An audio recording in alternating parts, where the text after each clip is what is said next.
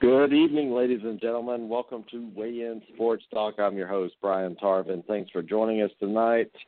Tomorrow's Martin Luther King Day. Most people off work, so hopefully you can join us while you're wrapping up. We're about to start the fourth quarter of the Dallas-Green Bay game. Green Bay up 28-13 on the road against mighty Dak Prescott.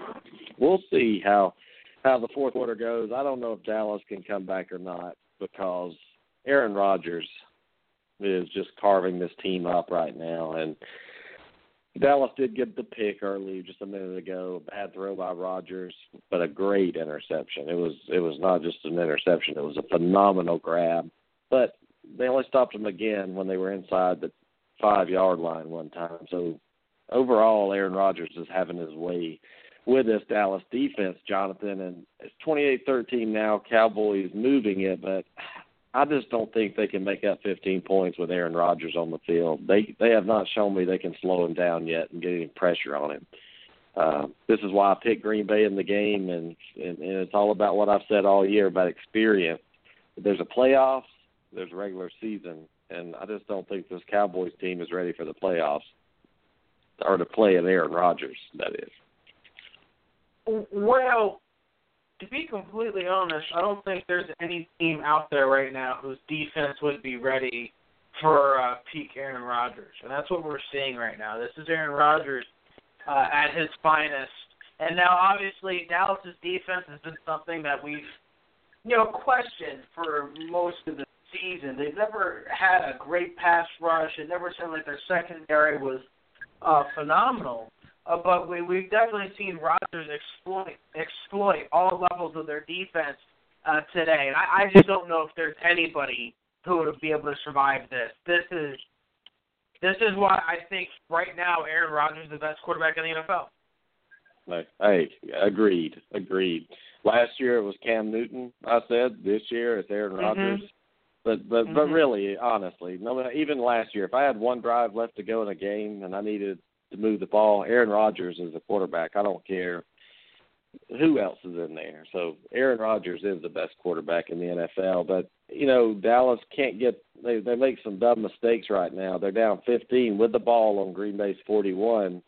I think – and I know this is stupid and it wouldn't happen, but the best matchup would have been Tony Romo in a shootout against Aaron Rodgers. That gives Dallas a chance to use all the weapons on the field, and it kind of keeps their defense off the field. But I know you can't do that as a coach. That you would have to be me to do that. And I'm one of those that would take a chance like that and see a matchup. Green Bay struggling secondaries, a lot of people out. Well, who do I have on my team that can exploit that? I have great receivers, and I have Tony Romo that can throw the ball vertically down the field. I think that's really where Dallas is going to lose this game because they don't have a quarterback really that can throw downfield, which they just do 10 yards downfield. Congratulations. Except for that 40-yard touchdown pass in the air to Des Bryant. No, he can't go downfield at all. I mean, let's give Dak a little more credit here. But he made a beautiful throw to hit Dak in stride.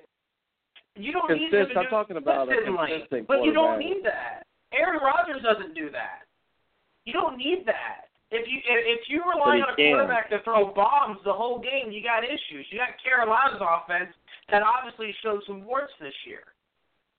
That's the reality of it. What Dallas needs to do is run the football. They need to run the ball right now. How many deep balls has Aaron Rodgers thrown today?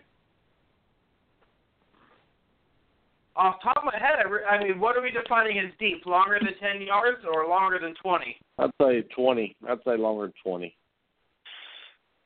Not that many. But there's a threat, though.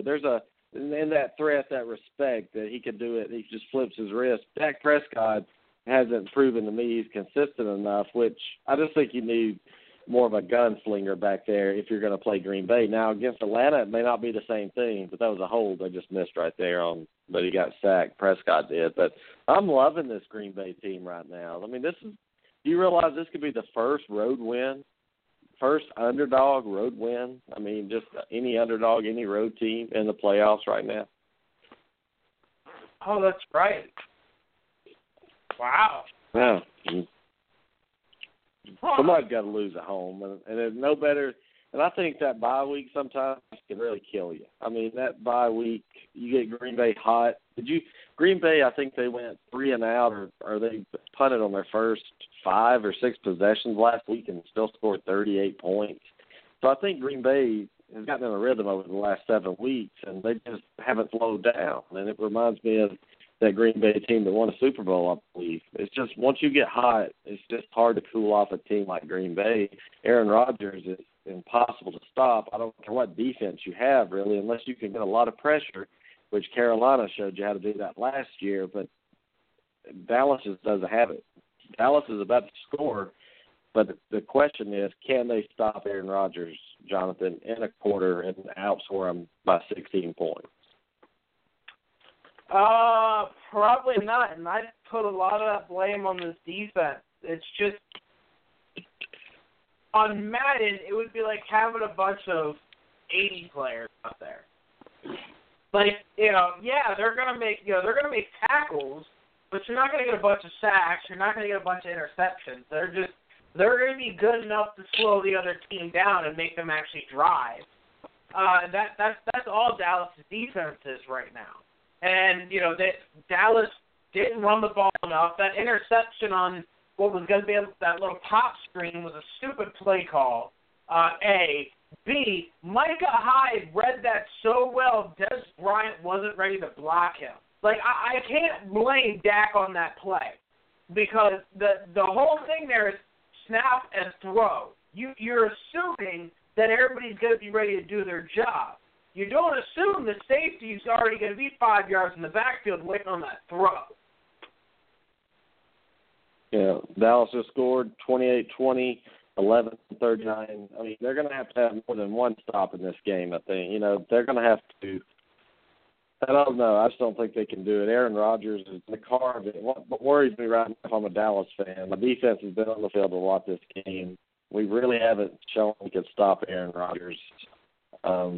He'll take 6 minutes off this clock and put the ball in the end zone, leave you 5 minutes down 15.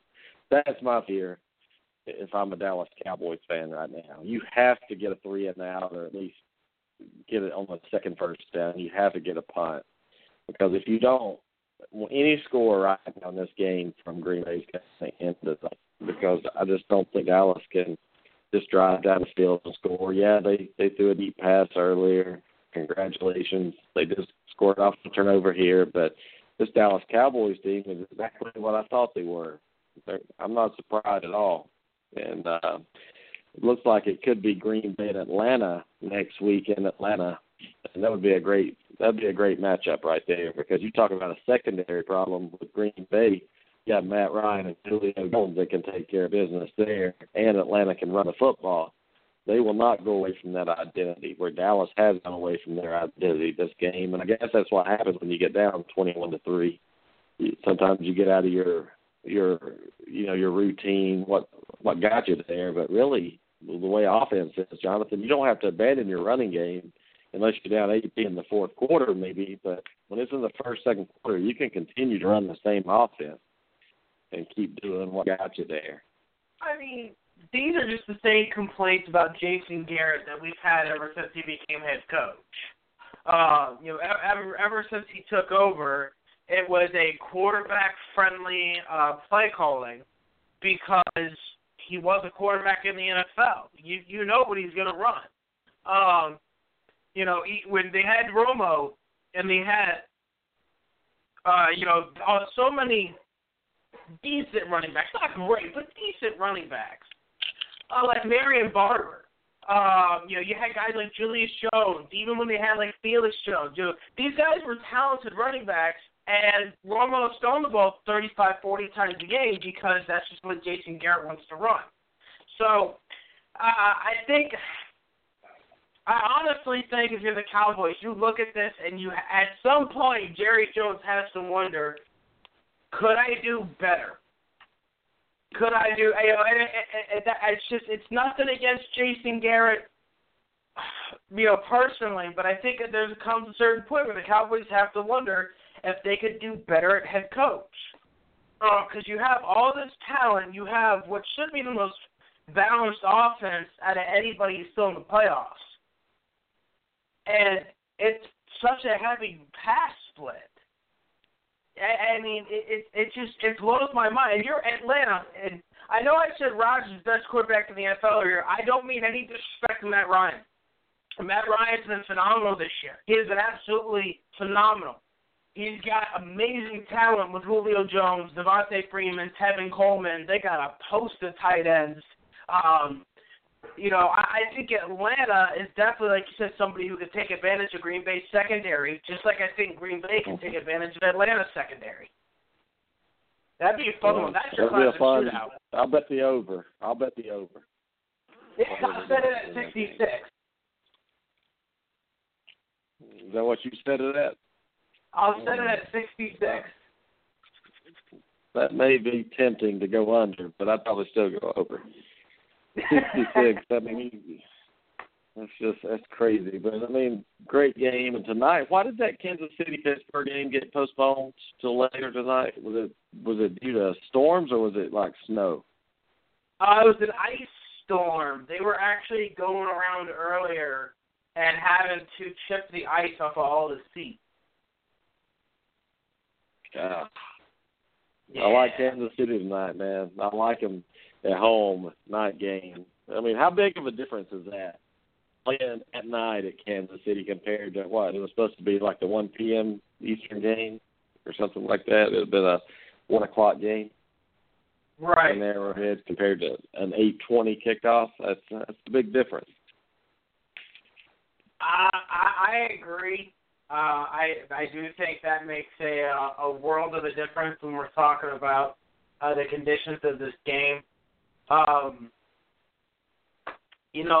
rooting for the Steelers because of some family ties. Yeah, but and I mean personally, I like Antonio Brown. I like Big Ben. They still have James Harrison and Lawrence Timmons. So they're just guys on their team that I enjoy watching. And they could beat New England. And I think they have the best chance to beat New England. So do I. That's part of the reason.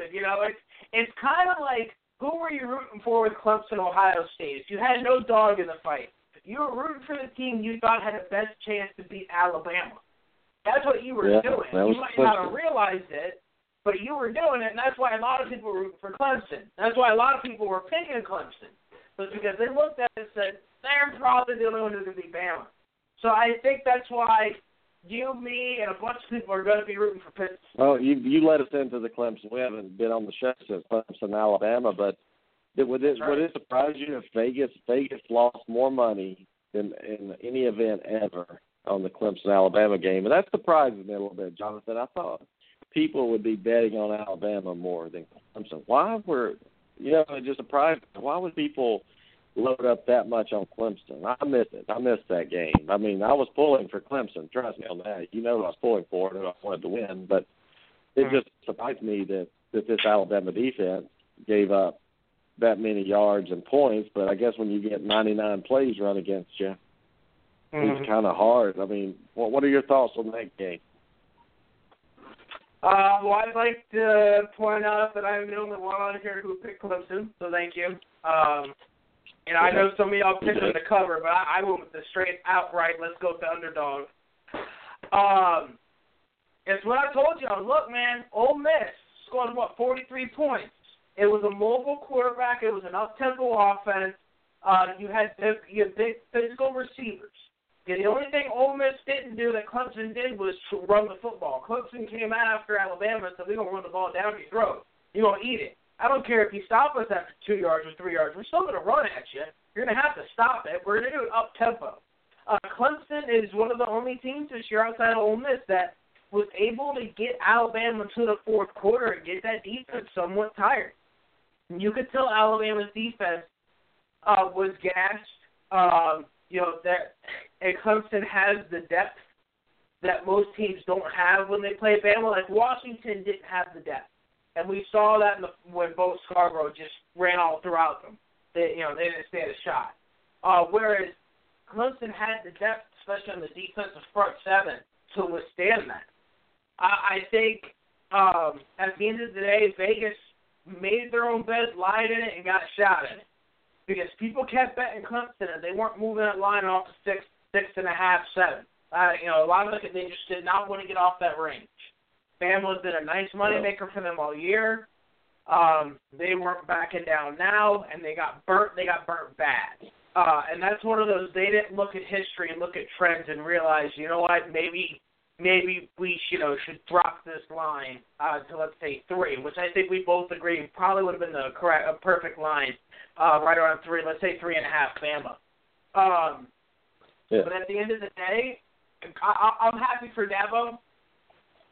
I think if anybody, fought, he worked really hard to get Clemson where they're at. Whether you like him or not, I'm a Florida State fan. I don't like Clemson. But I do respect the man for the work he's done. When they hired him and he had no head coaching or coordinator experience, and everybody said it was going to be a failure. I know, we all kind of picked on it. Even in 2012, when South Carolina was still whooping up on him, we were all like, "Oh, Dabo, what a mistake! When's your next coach?" And he brings him a title. So my hat tip to him. My hat tip to Mike Williams as well for coming back from the broken neck. Yeah, and I got a little emotional when that clock was at 1 second, and I saw Watson, and he realized, oh my God, look how I just ended my career here. And you couldn't ask for a better kid to be the face of your program. And I got a little teary-eyed. Not only was I happy Alabama lost, but I felt good for this kid because he did it the right way. Nobody gave him a chance. But I want to ask you something. Be honest with me. And I think the answer is yes.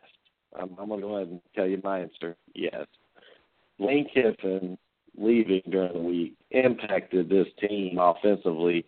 And if you couldn't tell that, just look at Hurts the way he looked all night, 13-31, 131 yards. Jonathan, even though they scored 31 points, I'm telling you, Lane Kiffin not being there cost Alabama the national championship. A lot of people won't admit that, but I'm sitting here telling you that. I want to know your thoughts. I don't think Lane Kiffin leaving directly impacted Hurts' performance as far as inaccuracy. Hurts has been inaccurate all year. This is the kid that we've been talking about all season, and Alabama fans quietly, might not have been doing that loud, but quietly were like, this kid ain't no Jake Coker now, ain't he? As far as being a passer of the football. And we saw it bite him.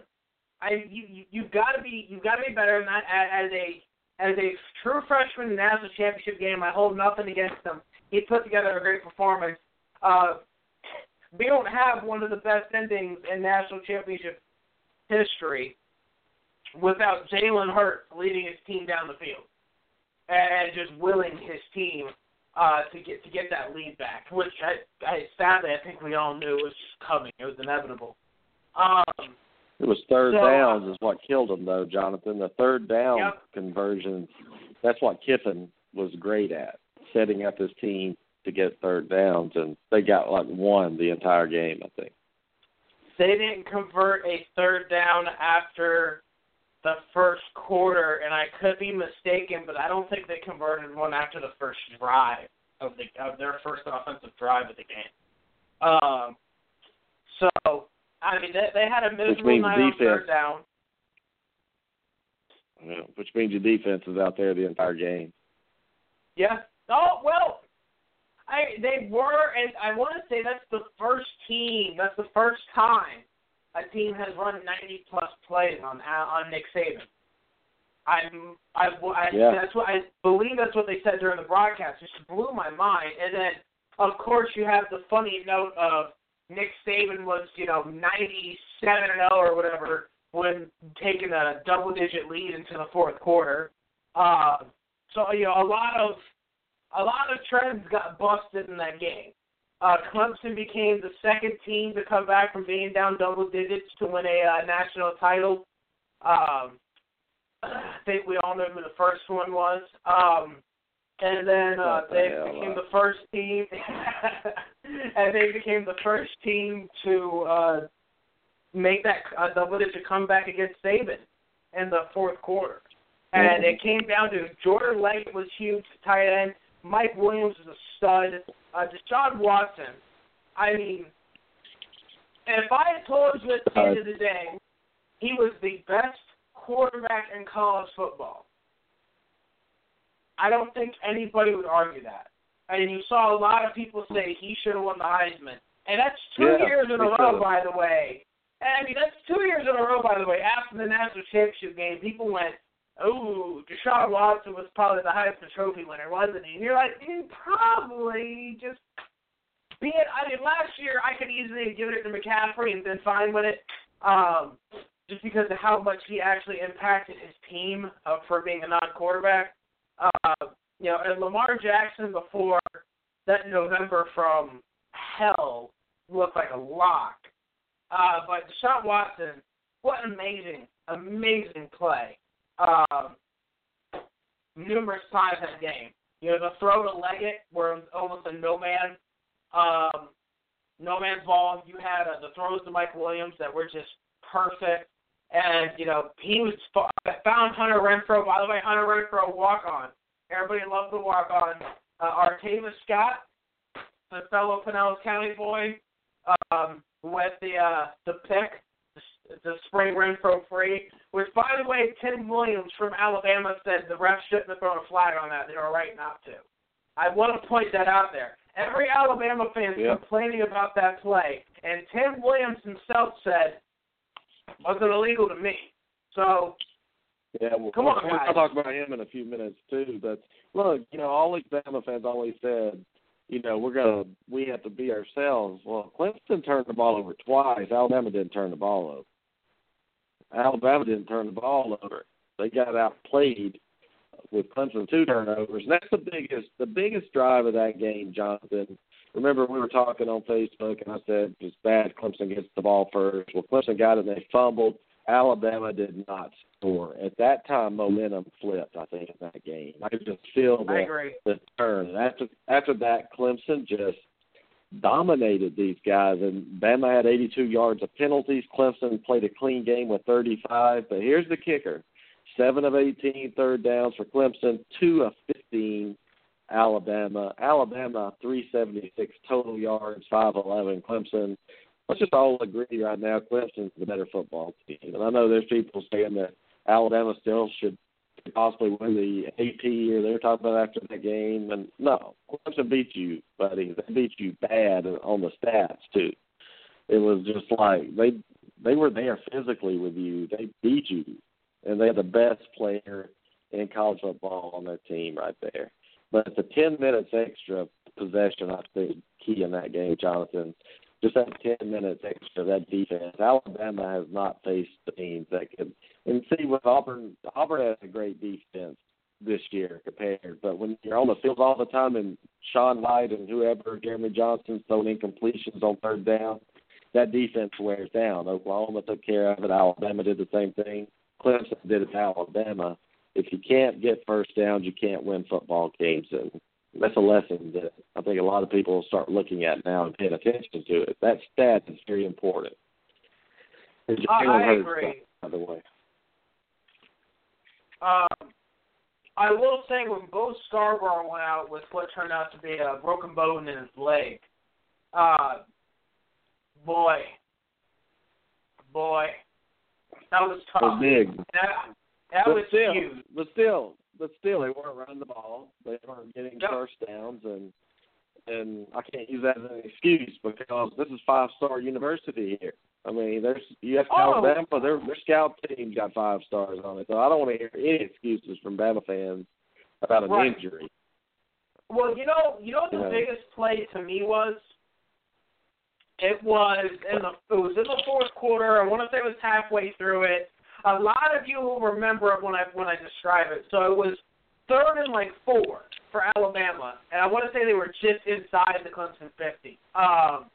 And they threw a screen, and it was set up for Damian Harris. And if he catches that and it gets upfield, he's getting 20 yards. He might even score. But O.J. Howard jumped up and snagged it and got tackled right away. That was the play of the game. People are like, what about the touchdown to win? No. That play right there. Because if O.J. Howard does his job and lets Harris catch that ball, the game's over. I mean, it's over. Alabama tacks another score. They win this game. Clemson's final touchdown, the backdoor cover kind of a situation. So if that was the play of the game, I mean, it was a great game, one of the best championship games I've watched. Easily ranks in my top 10, considering that I don't know if I remember more than 10. But it's probably in my top 5 at this point. Yeah. Just an update real quick. Dallas scored. 4 minutes left in the game. They're going for 2 right now. We'll take you live to that conversion right quick, taking a break from the college football discussion. Aaron Rodgers licking his chops with 4 minutes left.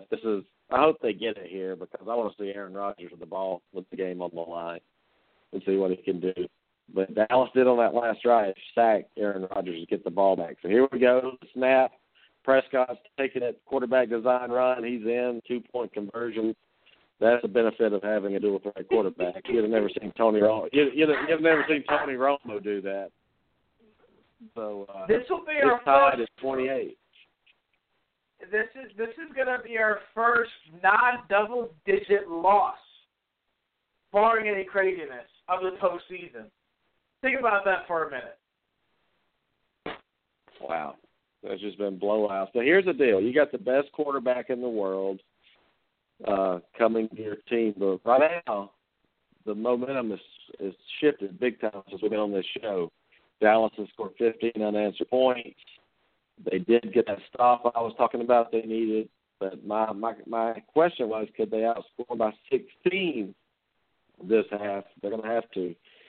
At least 18 right here to win this game. And 4 minutes left is a lot of time. If Aaron Rodgers, who do you want in the game, Jonathan? If you got a quarterback right now, 4 minutes left tied up on the road, who would you want?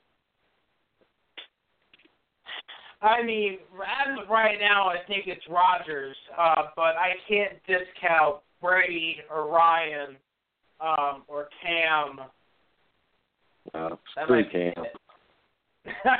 Screw Cam. Cam was on pick 6 and cry about it afterwards. Cam's not in my discussion anymore until he shuts up and starts acting like a grown man. I'm tired of hearing him. So get in the playoffs again, and we'll talk about you, Cam. But until then, just shut up. But you know what's disappointing? Like I was thinking today about the playoffs. Who cares if you make it or not? If you're going to go out the first round, does it even matter? I mean, like, okay, you made the playoffs. What do you do? You lost Texas. Get out of here. You made the wild card. You're out. I mean, it's just like, unless you can win it all, it really doesn't matter. I mean, it doesn't. Unless you get home field advantage, really, or you're good enough like Green Bay, you have a quarterback that can go on the road and win. And Dallas is not like a hostile environment. It's not. It's not cold weather. It's warm weather. But anyway, who you got right now? Who's going to win this game? It's tied right now. Green Bay's getting the ball. Who do you got? McCollum's rocking. Jerry Jones is knocking. Both these teams seem to find ways to lose. I'm gonna take the Packers. I think they just lead the clock on this drive. They're gonna, nail the game-winning field goal as the bell goes off. Now, if your statement about is it even worth it to make the wild card if you're just going to get bumped out? I've been preaching that for years now. That has been my soul. See, in the NBA, you hear that a lot. That's why they talk about tanking in the NBA so much. It's like, is it worth it to be an 8 seed? No. Tank, get the number 1 pick, get a superstar. In the NFL, see, this is how I look at it as a Bucs fan. When the minute we lost to the Rams, I was on record saying, blow it up. Stop. Don't try. Lose. We'll finish 1-15, have a top 3 pick, draft guys that can help the team, make us better, and let's try again next year. I mean, we finished essentially, that loss to the Rams is what cost the playoff spot. If we beat the Rams or if we beat the Cowboys, we would have been the 60. And my whole thing, though, is why would I want to have the number 18 pick in the first round? Give me a top 5 one. Blow it up and lose. I'm a firm believer in that. That's why I was surprised Carolina played their guys and fought as much as they did at the end of the year. What was the point? I know. You have hope. Well, blow it up.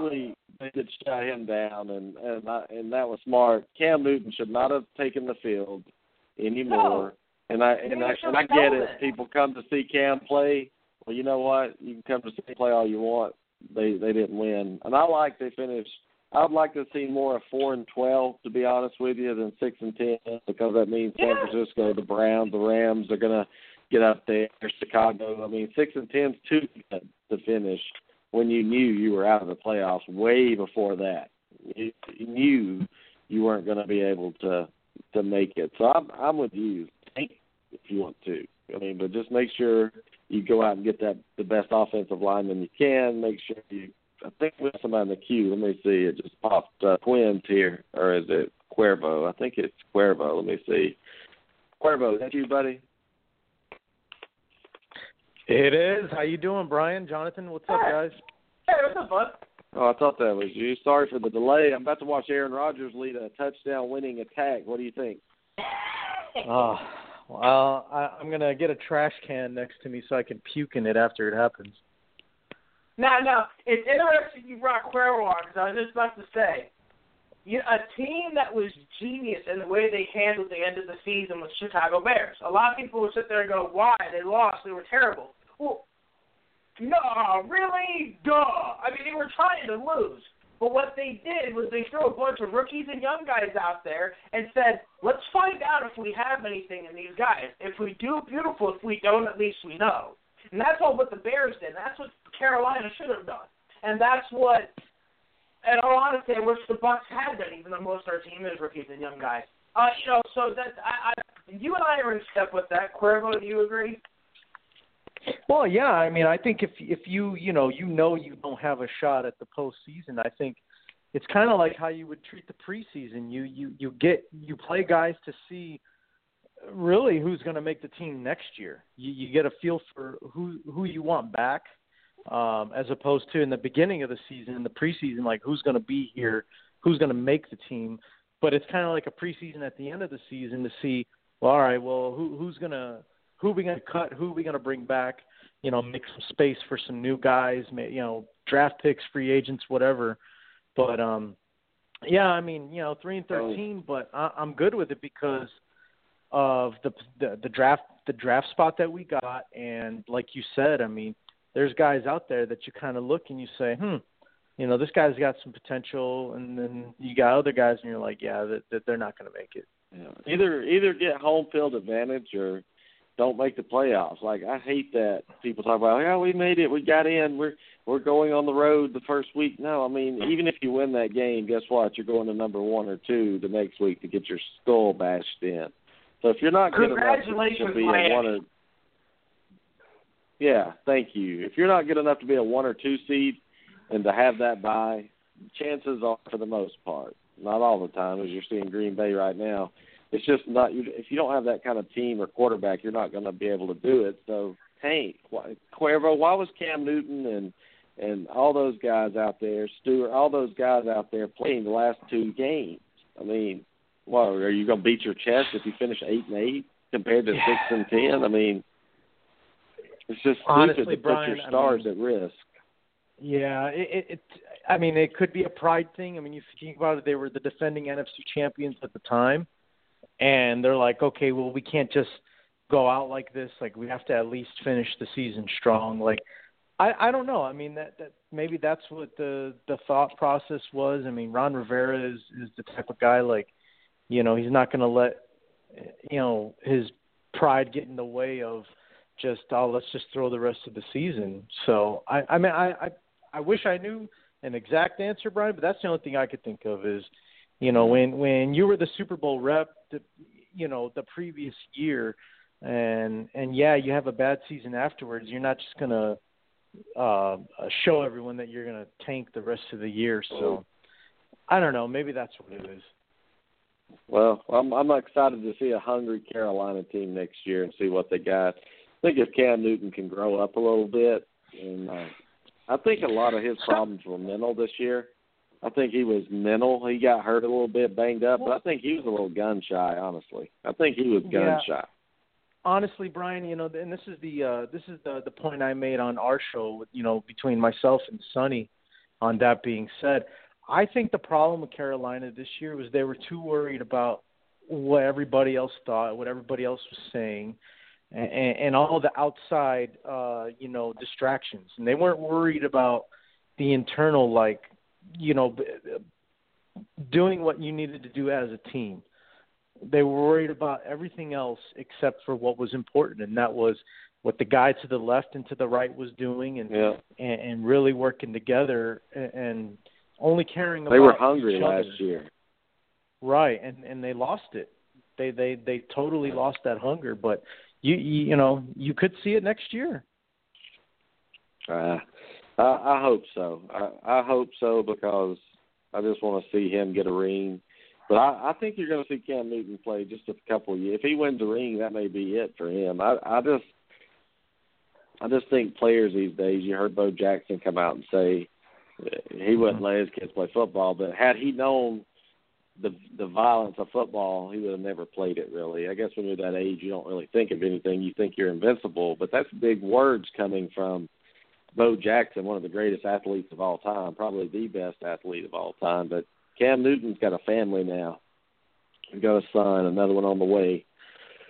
I think it just changes your mentality of okay, I'm invincible, there's nothing to lose. All of a sudden, hey, if I get hurt, what about my kids? What about my wife? What about, baby mama? Whatever you got. But Aaron Rodgers has the ball 2nd and 1 right now. 2:33 left in the game. Jonathan Cuervo at midfield. It's not looking good for the Dallas Cowboys right now because Aaron Rodgers is about to – I just hope they don't score too quick, I know. Look at Aaron Rodgers with a bootleg rush for 4 yards. Man, he wants it if he's running, Cuervo. If Aaron Rodgers is running, he wants a win. Yeah, he made another run like that earlier too, and the interesting thing that I saw in that 11, it was an 11-yard scramble. Now normally he's a slider. He's a guy that he'll slide and he won't take the chance.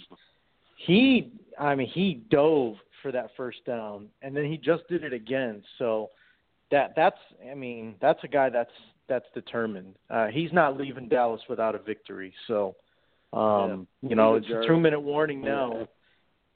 Yeah, he's a jerk and everything people say, but you know what? There's nobody that wants to win more than Aaron Rodgers. I'm telling you, man.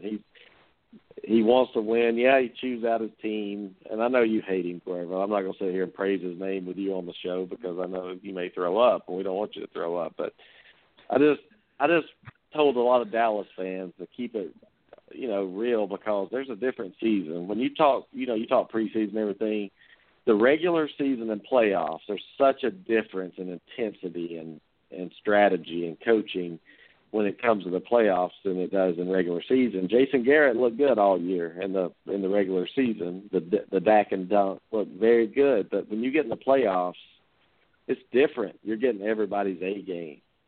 That crap that worked in the regular season pretty much doesn't work in the postseason as much. But Dallas fans, all those bandwagon Dallas fans are going to be jumping off the bandwagon. There'll be a lot of dead Dallas Cowboy fans tonight. The wagon's going to roll over them.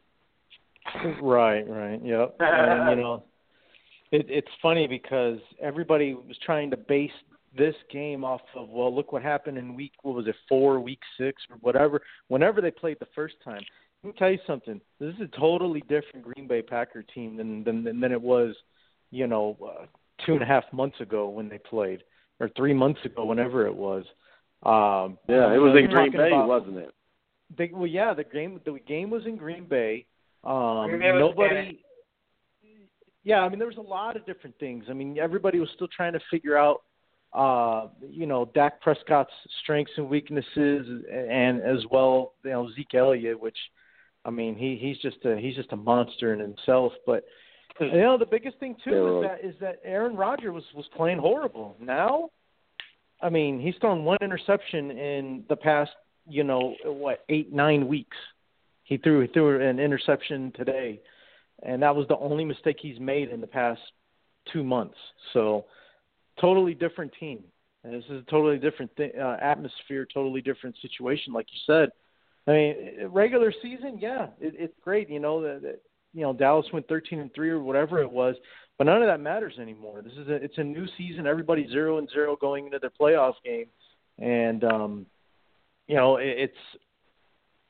it's win or go home. I mean, there's really no other way to explain it.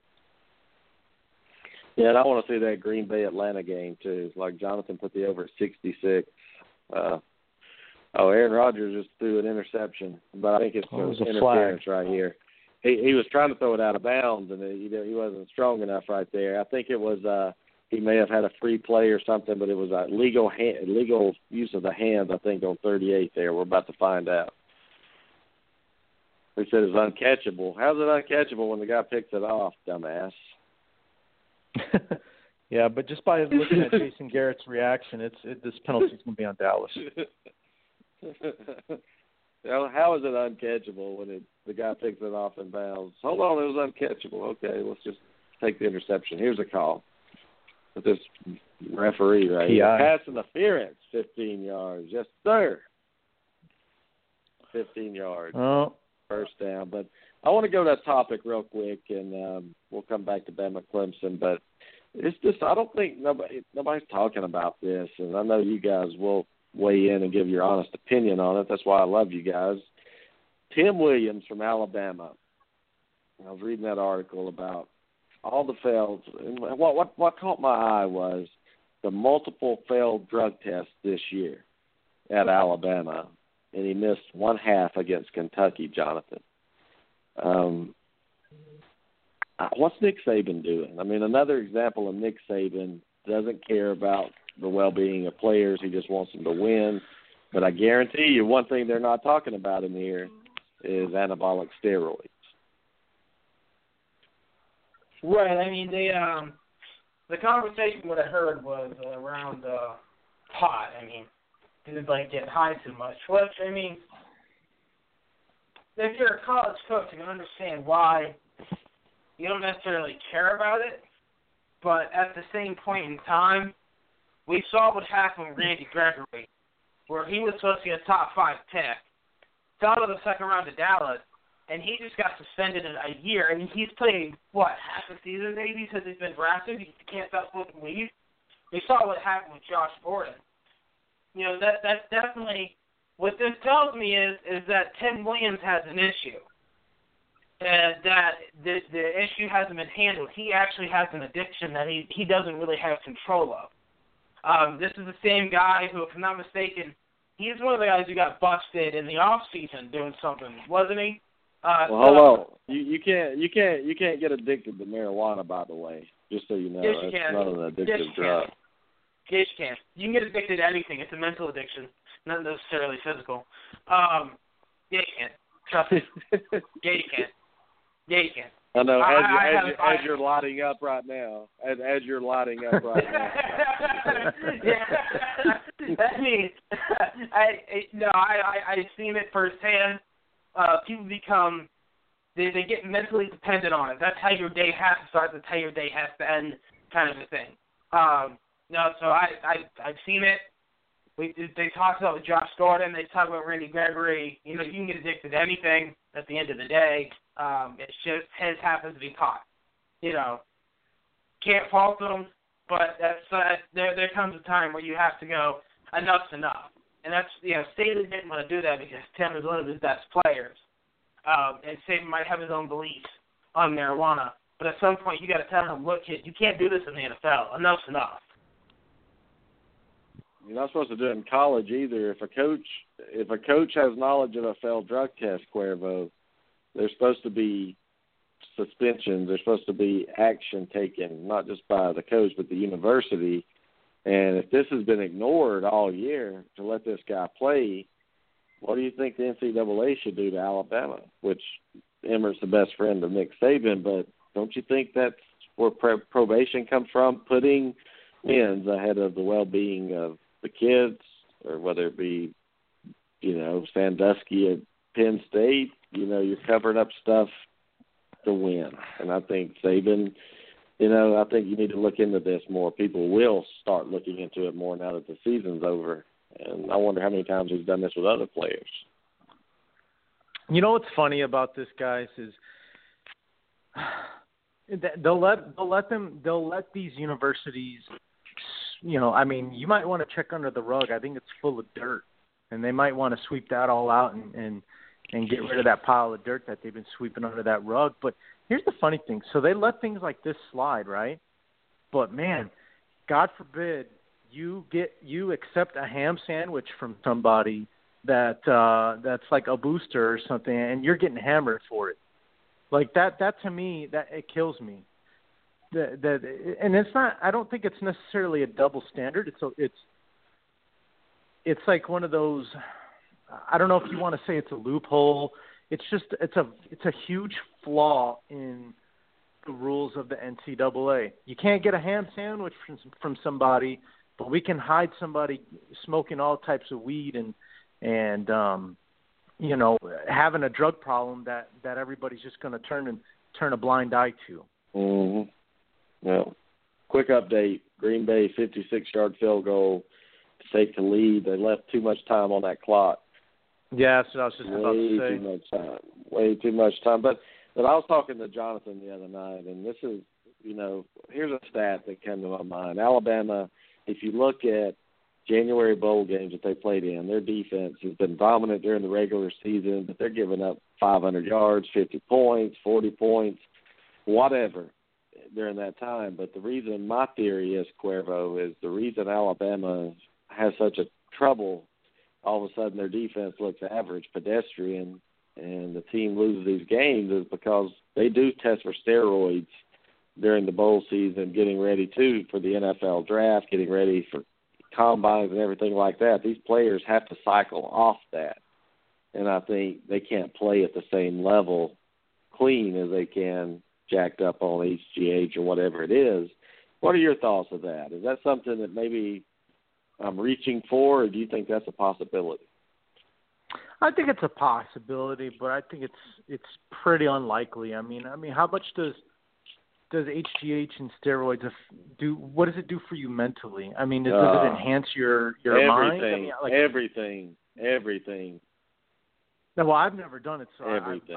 I couldn't. No, I haven't either. Couldn't tell you. I'm taking testosterone, but I'm telling you, mentally, you feel like you're king of the world, and you not only physically, how much strength you have in recovery time. It takes you 5 minutes to get over a 3-hour workout.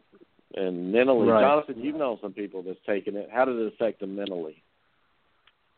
HGH, not as much. I mean, the thing with HGH and why I've always said that I have no issues with it is it improves your recovery time. And I'm a proponent in that because I'd like to guys get back on the field as healthy as they can as quickly as possible. But with steroids, it does lead to how do I want to word this? Mental instability, somewhat.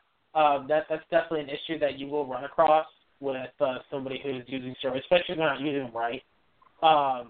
You have to know the fine balance between your anabolic and your test booster and everything else.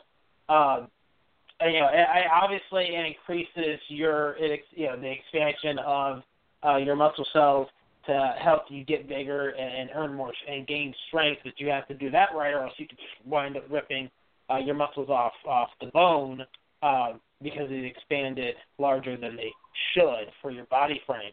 So I do think that steroid usage is something that does need to be policed. We've seen that in the world of bodybuilding as well as in wrestling with WWE guys. Well, that's not a sport. Yeah, WWE. Yeah, no, but they still watch they do abuse it though. They do abuse. I mean, we've seen the instances where you look at a guy and you're like, he ain't right.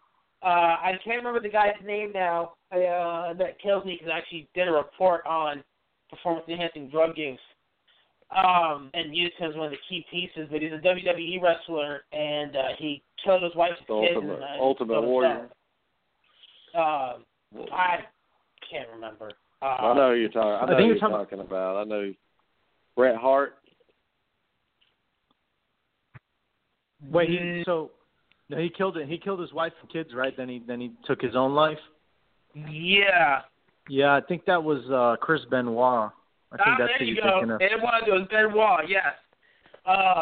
Yeah, it was Benoit. So they attributed the steroid use to that. And we saw what Florida did. Now it's funny. So when it comes to drug tests, through the season, most of the time, the school administer them and handle it, and usually it's, they think guys are smoking too much pot. Hey, come on, be in the cup. We're going to get you now. We've been telling you to watch yourself. 52-yard field goal. Hold on, interruption. 52-yard field goal for Dallas with 40 seconds. Green Bay has 2 timeouts. I hope they don't burn one to try to freak the kicker here because Green Bay has enough time to get in the field goal range.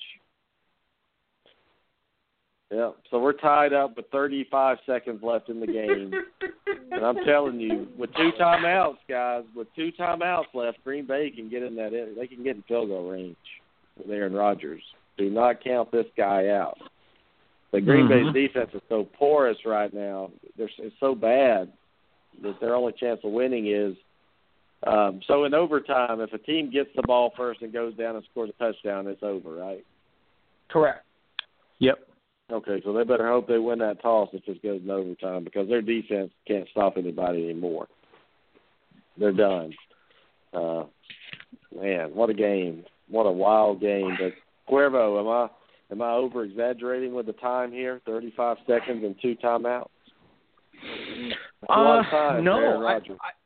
I think it all depends on, what the field position they start with, obviously. I mean, if they can get a good return, then I think Green Bay's got a real good chance of ending this thing with 3 seconds left or whatever. But, how many times have we seen this guy do it, throughout his career? And it's really going to come down to just, where do they start off? But, no, I think 35 seconds and 2 timeouts, that's a lot of time for a guy like Rodgers.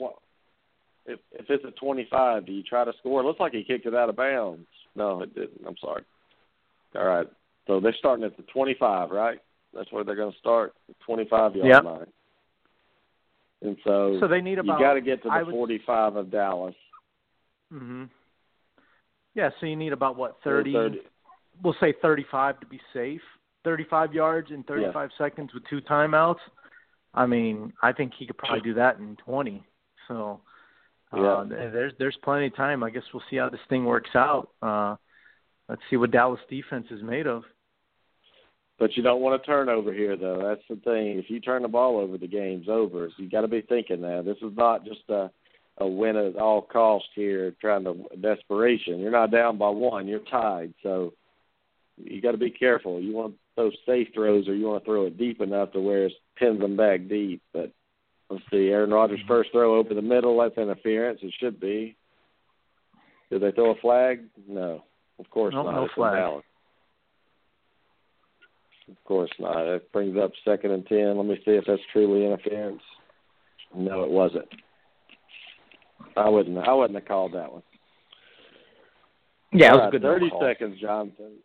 30 seconds, Jonathan. What do you think you do here? I think you go deep down the right side of the field right here. You're looking to find a way to get Randall Cobb open at the end of the day. You can work the middle of the field because with 2 timeouts you can. Yeah. Look at this. Or you can get a damn delay a game. Uh-oh.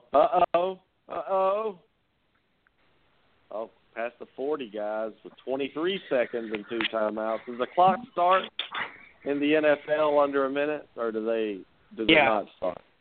It keeps going unless you out of bounds. Or he went out of bounds, but they don't start it at the time of spot, do they? No. It's at the snap. Good.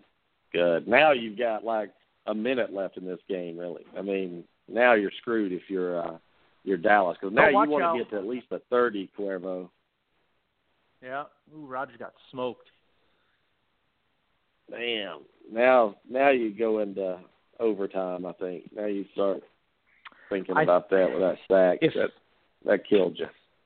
if I know the way the Packers and Mike McCarthy are thinking, I think what they're going to try to do here is, because of what happened just now with that sack, this is going to be a matter of throwing it up to Cobb, trying to draw a flag, get in field goal range, and try to end it at that point. I think that's what we're probably going to see here. Just throw something up, try and draw a flag, and see what happens. Man, you got to block that guy. Jesus. Yeah, that was a safety 32-yard line. You need at least 25 yards right now, I think. Let's see. I mean, 18. The problem and why that blitz was perfect was you had the safety come off the backside, so the running back's already on the opposite side of the formation. But that running back was a receiver up until like 6 weeks ago. Ty Montgomery was a wide receiver at Stanford. He played wide out last year, so you know his pass pro isn't going to be great.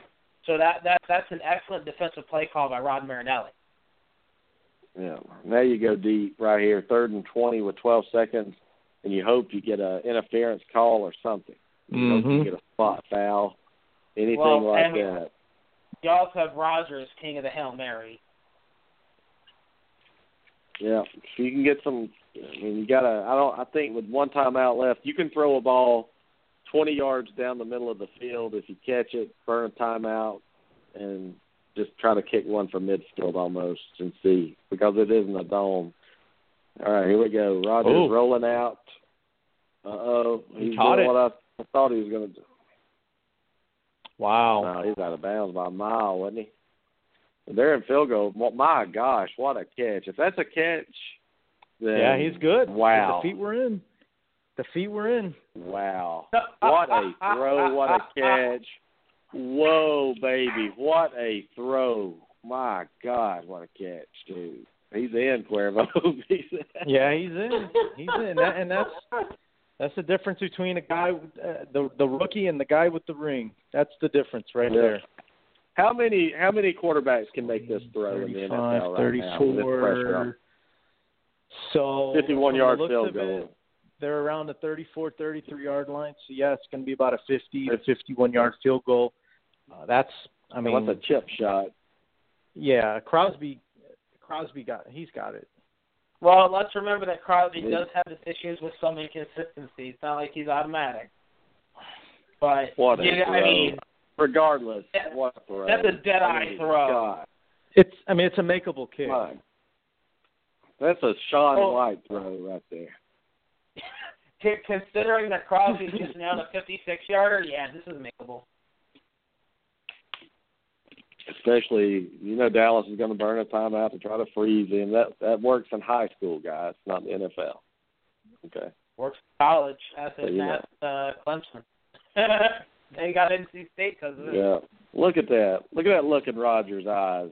I mean, to throw across your body like that down the sideline, I mean, my God. What a throw. I mean, if he's not the best in the game, then I don't know who is.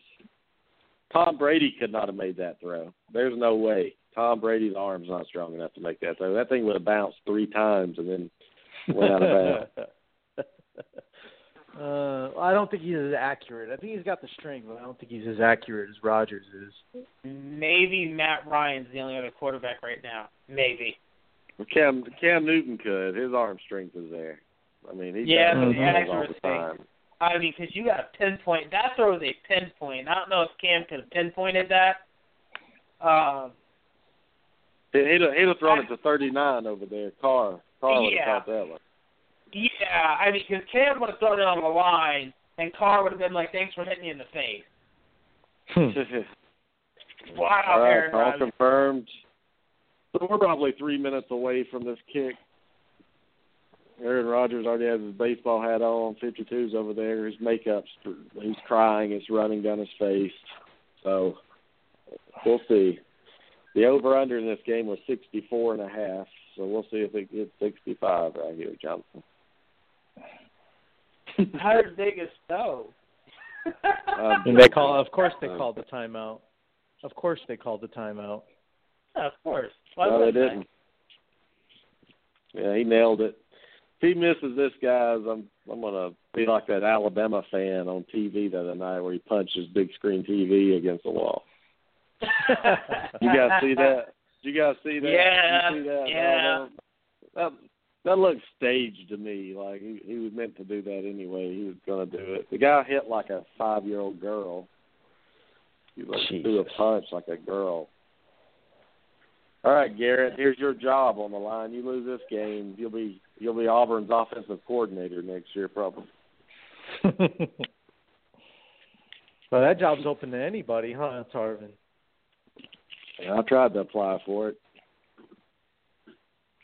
You missed it. All right, here we go, guys. Oh, shit, it hooked in. Cuervo's ahead of us. It's in there. Yeah. Green Bay wins. Bye-bye, Dallas, number 1 seed. All you Cowboy fans that rose from the dead early in the year, go back to hell where you belong. Right? Dallas loses.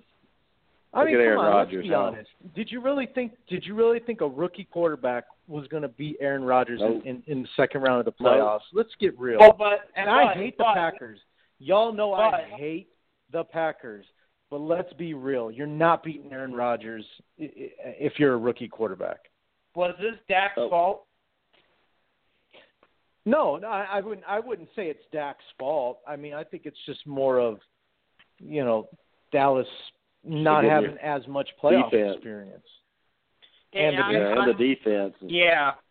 You got to blame that defense. Let's all be honest. For a minute. Cuervo. I want to ask Cuervo this though. It was 21-3, and this couldn't have happened. They wouldn't have done this. This would be crazy. But in this type of game, I think the better matchup for Dallas that gave them the best chance of beating a Green Bay team would be Tony Romo, being able to throw it everywhere, across the field, down the field, being in playoff situations before, knowing the impact, how big the game is. Too big for a rookie. I think Tony Romo plays today. I think Dallas wins. That's tough. That's tough, Brian. I don't know. I mean, you think about a guy that has played 5 snaps all season or however many snaps it was, and you ask him to go and win a game in the divisional round. Boy, that's I don't know. I mean, it's been his team for the past decade. But he'd have broken his neck in the shower this morning before the game. Right. Sorry, you're playing today. Ow, my collarbone. But no, this is not Dak Prescott's fault. This is the Cowboys organization's fault for not letting Romo play more this year. Because I've said it on this show 100 times, and you can back me up, Jonathan. Dallas is not going to go to the NFC Championship or Super Bowl with Dak Prescott as their quarterback. At this point, I just think Dallas is cursed. The firing of Jimmy Johnson reared his ugly head and strikes again. I mean, goodness gracious. Because people Dallas, and it's like, well, let's remember the last time Dallas was a number 1 seed. They had Tony Romo at quarterback, and they lost at home to the New York Giants when the Giants were on their way to the Super Bowl. So this is something that we've seen before. Romo driving, throws the interception in the end zone, game over. So I just think it's a curse. They should have never fired Jimmy Johnson. Yeah. Aaron Rodgers and Matt Ryan. Hey guys, if you love NFL football, Cuervo, you like quarterback play, the 2 hottest, best quarterbacks in the NFL or the NFC right now are playing next weekend. Matt Ryan at home against Aaron Rodgers. That should be a fun one. That should be fun. Julio may go for 300. I don't know. We'll see. It's going to be a good game, but I mean, I'm just glad we finally got us an exciting playoff game. And like you said, I mean, it's going to be the 2 guys not named Tom Brady that are the biggest MVP candidates of the season. So it's going to be a great NFC Championship game. Tarvin, I mean, I don't know if you'd be able to make your way down to Atlanta, but I'm sure it'd be the place to be on Saturday or Sunday afternoon. No, I won't be there, man. I can't. I can't pull for the Falcons. I'm not one of those guys that because I live in Atlanta now I'm gonna come alive and be a Falcon. Good answer. Like a lot of these. Good people. answer, Tarvin. You stay loyal to those Panthers. Yeah. Until Cam leaves, I'll stay loyal to him, and then I'll find another team. But it'll probably never be the Atlanta Falcons. Now, if Cam got traded to Atlanta, yeah, I'd be a Falcons fan. But you got to understand, living in Atlanta, guys, look, they're the worst fans ever. I mean, you got the Braves. They've won one championship. I mean, these fans are depressed. And now they're all of a sudden they're optimistic. They're buying jerseys again. They're coming out of the woodwork just to get their ass kicked Sunday against Aaron Rodgers, and it is all for nothing. I mean, I've seen it over and over and over again. It never stops. Atlanta could be 16-0 right now, and they would lose this next weekend coming up probably. That's the life of an Atlanta fan, Georgia fan. You're the Bulldogs fan. You're always 2 yards short, you know. You're never going to make. You're never going to win the SEC. You're never going to make it. You will not succeed. And I hate the Hawks it for the are terrible. fans. The Atlanta Hawks are terrible. The Hawks are always. It's just like you have teams that are hovering right around mediocre all the time. I mean, like the Hawks are going to make the playoffs just to get their teeth kicked in the second round. You know, and that's what it is. Atlanta sports, mediocrity, and they're okay with it because if the Falcons choked yesterday, the media wouldn't say nothing about it. They'd be like, okay, you know, we're used to it. It's okay. Give Matt Ryan an extension. Give everybody an extension. Right. I don't know. I don't know, but here's the deal, and this is all true. I have not missed a playoff game yet this year in the playoffs. I'm undefeated. I've got Kansas City tonight. This was the game. This was the first road team, guys, to win Cuervo in the playoffs right now. The first underdog to win, not only the underdog, but the road team, first one to win. And you knew it was going to be Aaron Rodgers. You just knew it. Yeah, I mean, I don't think anybody was debating. Even though I picked the Giants to beat them last week, I just felt good about the way their defense was playing. Other than that, I mean, I don't know, maybe I was crazy to pick Seattle to make it to the Super Bowl. I just kind of felt like, you know, they were playing well at the right time, and so is Green Bay. So had Seattle won yesterday, I mean, imagine that matchup. Seattle, you know, at home against Green Bay again. I think that would have been an awesome NFC Championship game. But, I mean, the Seahawks, you know, their defense just isn't the same, guys. I mean, and it's not even about Earl Thomas being gone. It's the defense as a whole, the bond, the LOB, all that stuff that made them great 2-3 years ago. It kind of feels like that magic in that Seahawks defense is gone. It's faded away. It's no longer. I mean, you know, the guys like Bruce Irvin leave. You know, you let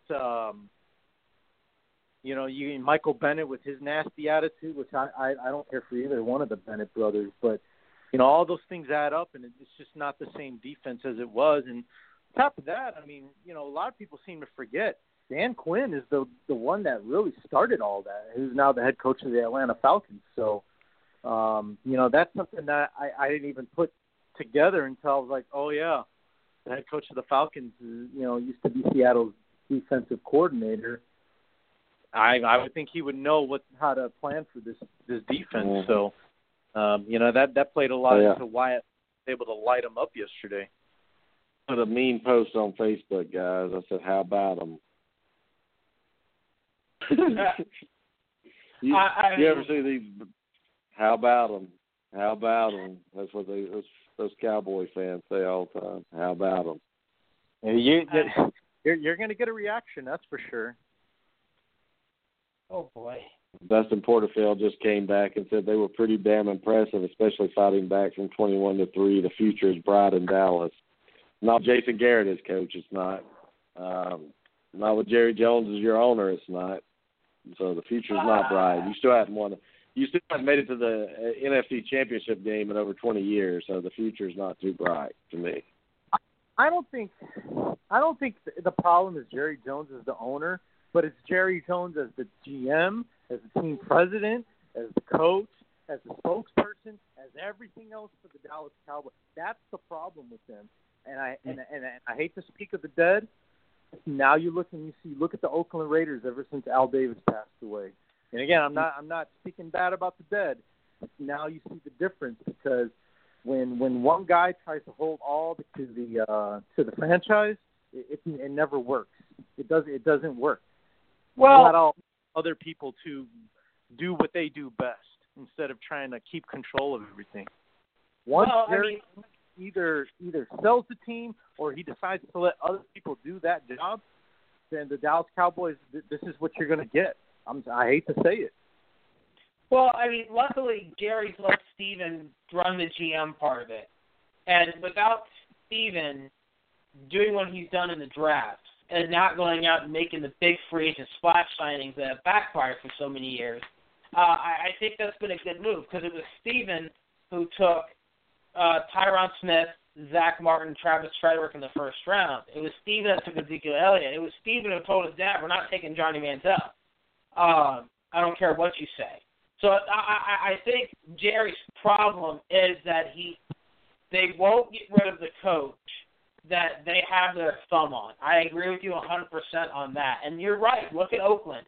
Al Davis ran the show. Al Davis thought in 2005 you could do the same thing he did in 1975. And that was Oakland's issue. Because Al Davis saw a blueprint where he won Super Bowls and said, we're going to keep doing the same thing. I'll be damned if, if the results aren't this year. It'll be next year and the year after. Jamarcus Russell and Darius Hayward-Day. So I do think there is somewhat of a correlation. But Jerry has started, he did give away the GM title to his son, and that was the best thing he could have done, because Steven has done a fantastic job of building this team. Let's not forget that it was a rookie quarterback and a rookie running back. Let's not forget they got 3 All-Pros on offensive line. That offense is set for a while, especially with Des Bryant. I mean, they're going to need a tight end soon with Jason Witten. I still think you need a number 2 wide receiver. I don't like Terrence Williams. But that defense needs a lot of work. Rod Marinelli created a lot of gold this year with a lot of crap. And that's where you're going to see, I think, a real focus on that team. They're going to be looking to get some cornerbacks and some defensive ends, because they need pass rushers bad. And hopefully they get Jalen Smith next year, the second-round pick out of Notre Dame, who wasn't able to play this year because of the injury he sustained in the Fiesta Bowl at Notre Dame. Hopefully he can make a difference. They need to really invest and build that defense up, because ever since they lost to Marcus Ware, it's just gone downhill. Yeah, you got to change. You got to change. And Dak Prescott came out of nowhere this year. We all talked about, even we said on this show, he was probably the best quarterback in the draft, possibly. He got drafted by Dallas. Romo got hurt, and they found lightning in a bottle. Elliott came out of Ohio State and just blew up. I mean, you can honestly say they overachieved this year. Cuervo, how do they come back next year in that sophomore slump possible? I mean, is it possible? Where does Romo go? What kind of moves do they make on defense? They look good on offense. What do they need on defense? What are the Cowboys going to do? I think for Dallas, what they need is really, some guys that can cover someone. My God, the one turnover that they got in this game was a badly thrown ball by Rodgers, and it was the safety had to dive just to get it. Other than that, though, Rodgers played a flawless game, and there was really, the receivers just kind of had their way for the most part with those corners. No Jordy Nelson. And there was no Jordy Nelson, so the best receiver wasn't even playing. I think a pass rusher is obviously something that they need as well. Jonathan mentioned it earlier about Randy Gregory. They really thought that he was going to be a guy that they stole in the draft, but he's been nothing but a disappointment. And you ain't see him until at least 2018. So That's a real unfortunate situation. But I think another thing too is, just trying to maybe compliment Des Bryant on the receipt, because Terrence Williams isn't bad, but I just kind of feel not like good. He's not that great either. You need another playmaker, because Des gets all the attention. We don't know how much longer Jason Witten's going to play, so you need to find you another playmaker to complement the running game with Zeke. So other than that, they're Dallas they're right there. They are right there. They just need maybe one or two more guys, and they are going to be the threat in the NFC. How about Saban to Dallas? What do you think? Good luck with that. He could finally win him a Super Bowl. Right? Get rid of that NFL demon that he probably has. Yeah, that'll be pretty amazing to see Saban. I'd like to see him leave Alabama just so we have to quit looking at him every year. But anyway, it was. What'd you think of that national championship game, Cuervo? We talked about it before. We were going to come back to it. What'd you think about Alabama and Clemson? Great game. What a way to end the college football season. All the talk was about how dominant Alabama was, and it kind of felt like, and that's that's what had me leaning towards Clemson. Kind of felt like when USC and Texas played, and how dominant USC was, and how great their offense was. Bush and Leinart this, Bush and Leinart that, and nobody was paying attention to little old Texas and Vince Young and the guy that got snubbed the Heisman Trophy. And now you fast forward to this year. Well, all the talks about Alabama and how great their defense is, and is this the best defense Nick Saban's ever had? And you got a guy on the other side in Deshaun Watson, little old Clemson University. Half the country doesn't even know where the school is. Couldn't name what state it's in, and he gets snubbed at the Heisman Trophy because for whatever reason, Lamar Jackson, they felt that he was the better player this year, and just like Vince Young, he goes out there and he shows everybody who he is, and tells the Heisman campaign, yeah, you made a mistake, man. Told the voters that they messed up. So it was a great game, though. The game itself was the fourth quarter was good. Honestly, the first three quarters were kind of your typical football game. The fourth quarter made it a classic, instant classic. So what does this do to Watson's draft status? Before he was somewhere in the middle of the first round, I think. Correct me if I'm wrong, anybody out there. I think this could push him close to the top 5 and maybe even number 1 overall, because you know how big quarterbacks are in the NFL. And you saw what Prescott did this year. You get Watson, a higher talented quarterback than Dak Prescott, really more polished. He did something that Prescott couldn't do, beat Alabama. Should have beaten them twice, but Cuervo, does this increase his value up to the top 5, or do you still think he's a middle round, first round?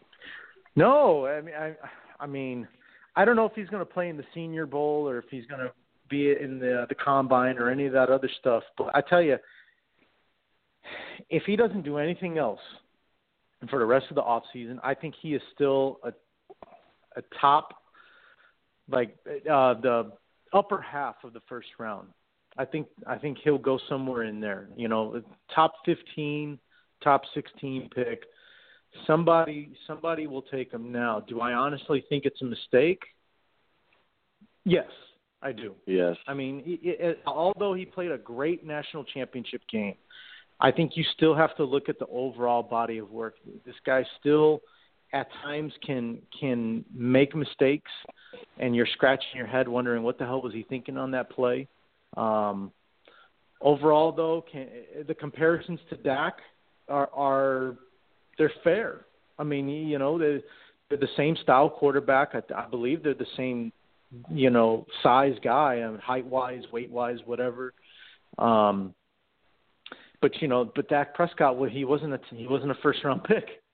As much as he was liked at Mississippi State and how impressed people were by his college career, he still was a third rounder, fourth rounder, whatever it was. So I think teams have to be careful falling in love with what they saw in that national championship game. Jonathan, what do you think about how much did that increase, if any, that national championship game? Because I think it did increase his value a lot. Well, I think it helped his value in the same way Cuervo mentioned with Texas and Vince Young. It helped Vince Young's value. I mean, Vince Young was, number 3 overall in a draft that it was supposed to be Matt Leinart. He beat Leinart, and all of a sudden he leapfrogged him. Now, obviously, it's a little bit of a different situation. It's not like Jalen Hurts is there in the draft. But I think when I look at Deshaun Watson, I see somebody that, he's still got another year eligibility. So you're going to take him knowing that you've got to be patient the first 2 seasons. I don't think he's as game ready as Andrew Luck or even Jameis was. That just speaks to the amazing quarterback Jameis really was, and how Florida State fans really need to appreciate how we got one of the best quarterbacks that ever set foot on campus. But I think if you're a team, and I'm looking at the quarterbacks, and I look at Mitch Trubisky, and Deshaun Kaiser, that's at least a 2-year project as well. Watson, I think, is more ready than Kaiser, though. I look at Mitch Trubisky, and he's probably at least a 2-year project. So the thing is, you have all these quarterbacks entering the draft. They're the seniors that you're looking at for the first round, and you need to take that into consideration when you're drafting them. Do I think Watson can be the first quarterback off the board? Yes, I do. He won the national title, back-to-back Heisman finalist, Heisman runner-up this year. Last year, I think he was third place. You're talking about a kid that has shown the ability to make the throws. He's mobile enough. As we saw from the game plan this year, he didn't run as many designed runs. Which I think is good for his NFL stock, because it shows that this is a kid who is not afraid to sit in the pocket. But there were the interception issues, no doubt about that. He made some boneheaded picks. Look at the Pittsburgh game. If you want to watch still with Deshaun Watson having the ultimate "what did you just do" game, where you set the conference record for passing yards, but you also threw 5 interceptions. Definitely a great Jekyll Hyde performance.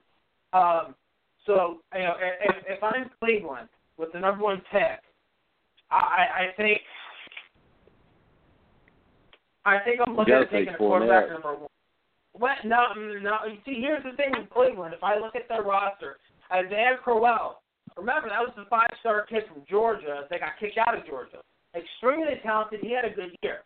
And if you look at the receivers, they drafted so many receivers last year. They have a deep receiving core. You have Corey Coleman, Terrell Pryor. You still have guys like Ricardo Lewis. There was a kid out of Colorado State, Shad Higgins. And they could draft a receiver, but I don't think it's a first-round pick kind of guy.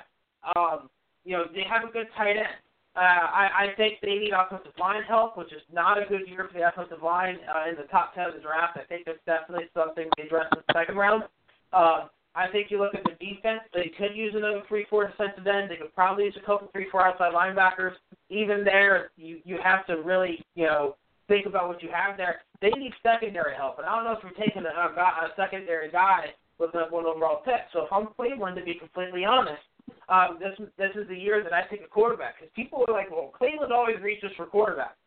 Let me tell you, Cleveland has drafted 4 quarterbacks in the first round. They took Manziel, number 22 overall, Brady Quinn, number 22 overall, Brandon Weeden, number 22 overall. They took Tim Couch, number 1 overall. That was the first year that they came back from their hiatus of the NFL franchise. So they finally have a number 1 overall pick again, and they need a quarterback. And I think this is the year you address it, because you get to pick your guys. You get to vet all these guys. Where I think what happened the years prior was when their pick came around, they were like, I don't know if that's the guy we want. And they were like, put on the back burner, and then they just hit a point where like, oh crap, we need to take somebody. Or else we're going to be. Well, I think they could trade this pick, Cuervo. I think Cleveland could trade this pick down and get who they want and get more value out of it. Get them somebody will buy this draft to get up there at the top to get their hands on Fournette, Garrett, Jonathan Allen, Reuben Foster, Dalvin Cook, some of these guys. You think Cleveland should trade it? Well, I mean, you look at what happened last year. I mean, the number one pick got traded, and slipping my mind. I think wasn't Tennessee the number one pick, and they traded it away. And Cleveland had the number two last year. Hold on. I'm extending the show a little bit. That's why I cut Jonathan off just a second. I'm trying to make sure we got time. Hold on just a second. Yeah. Okay. Sorry, guys. Go ahead. Where were we? Yeah, I mean, it happened last Cleveland year. Trading the pick. Yeah, they did it. Tennessee did it last year. They still wind up, with a decent pick. So I mean, if there's a guy out there that I guess you don't feel like is a home run hit, the guy's slipping my mind now, his name, but the guy from A&M, the defensive Myles end. Garrett. Yeah, Myles Garrett. Myles Garrett. If that's the guy that. Yeah, I mean, if they keep that pick, I think that's who they should go with. But if they're not feeling it 100%, like for sure this is the guy that we need, then I say, every year it should happen. Teams with the number one pick should just trade it away. If it's not a home run, like for sure guy, I mean, there's only so many Andrew Lucks that you get in a draft, or so many guys like that, Jameis Winston. So I mean, if it's not a guy like that, then I mean, I don't know why teams don't trade the number one pick more often, to be honest. Well, and to answer your question, Brian, we saw last year the top two picks were traded away so that those teams could take quarterback. And neither quarterback, I don't think either of us thought was a definite first rounder. Definitely not Goff. I was not that high on Wentz either. I thought they were second round guys at best. So you look at it. If a team is desperate enough for a quarterback, they will trade up for one. Cleveland has the luxury of they have the number 1 and the number 9 pick, so they could theoretically trade away the number 1 pick and still be there at number 9 and wherever. I mean, Tennessee, they got a haul. Tennessee's drafting number 5 and number, 18 this year. And the number 5 pick was the Rams. Tennessee knew they could gun for it as soon as they saw the Rams season was tanking. So, it does set you up to where you can be in a situation like the Titans, but the Titans also traded that pick away because they had Mariota. So you also, you need, Cleveland did not want Wentz, and that's why they traded the pick. So you have to know where you are and what you need when you decide to make that move. Because if you wind up with the number 9 pick and let's say Kaiser, Trubisky, and Watson are gone, you're left there again with no quarterback. Well, I'll tell you, there's one player, guys, that, Fournette, I'm not sold all the way on about him, but Dalvin Cook is a guy that I'm very confident is going to make some NFL team very, very happy. You talk about Ezekiel Elliott, the year he had this year. I think that, and the reason I'm saying this, he's got all the tools, the heart and passion he played with. It didn't matter if he was hurt or not. It didn't matter what the Michigan game. He could easily say, "I'm skipping this. Michigan's one of the hardest hitting defenses in the country.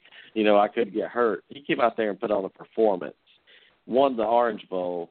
That's what I'm looking for. When I'm looking at Dalvin Cook and Fournette, Fournette probably grades a little higher, but there's that heart factor, that competitive edge factor that you want on the field, Cuervo.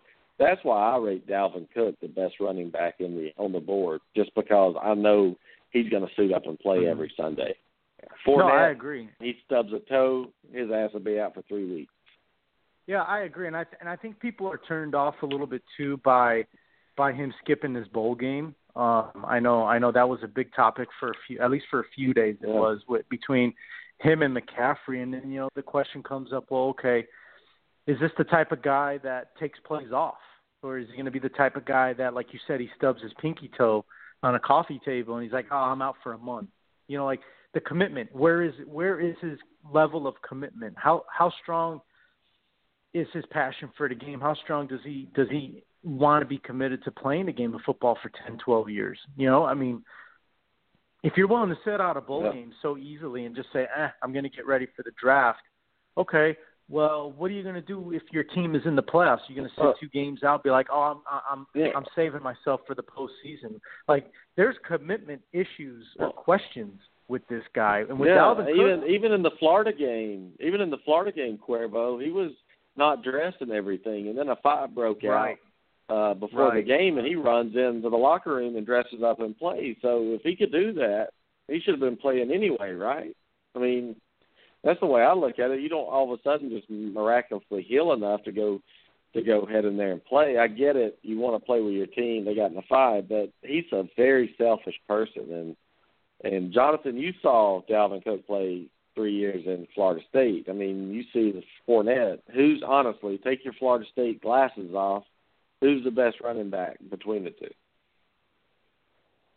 Dalvin Cook. I mean, I do lean Dalvin if I take away the bias of it of how much Dalvin did for the school and how he's the best running back we've ever had.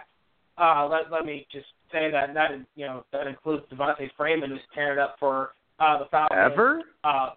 Yeah. Dalvin Cook's the best running back Florida State's ever had. He's better than Warrick Dunn? Yes. Better than Warrick Dunn? Yes. Yeah. Interesting. I think so. And my big thing here is Fournette always seems to get hurt, and that's what scares me with Fournette. If I compare the two physically, Fournette's a beast. Fournette reminds me of Adrian Peterson. Dalvin Cook, I've heard the Jamal Charles comparison a lot. When Jamal Charles is healthy, when he's healthy, amazing. You just said it though. I look at. I don't mean to cut you off, Jonathan, but I look at Cook, and he reminds me of the guy who was just there a couple of years ago at Florida State, Devontae Freeman. That's who he reminds me of.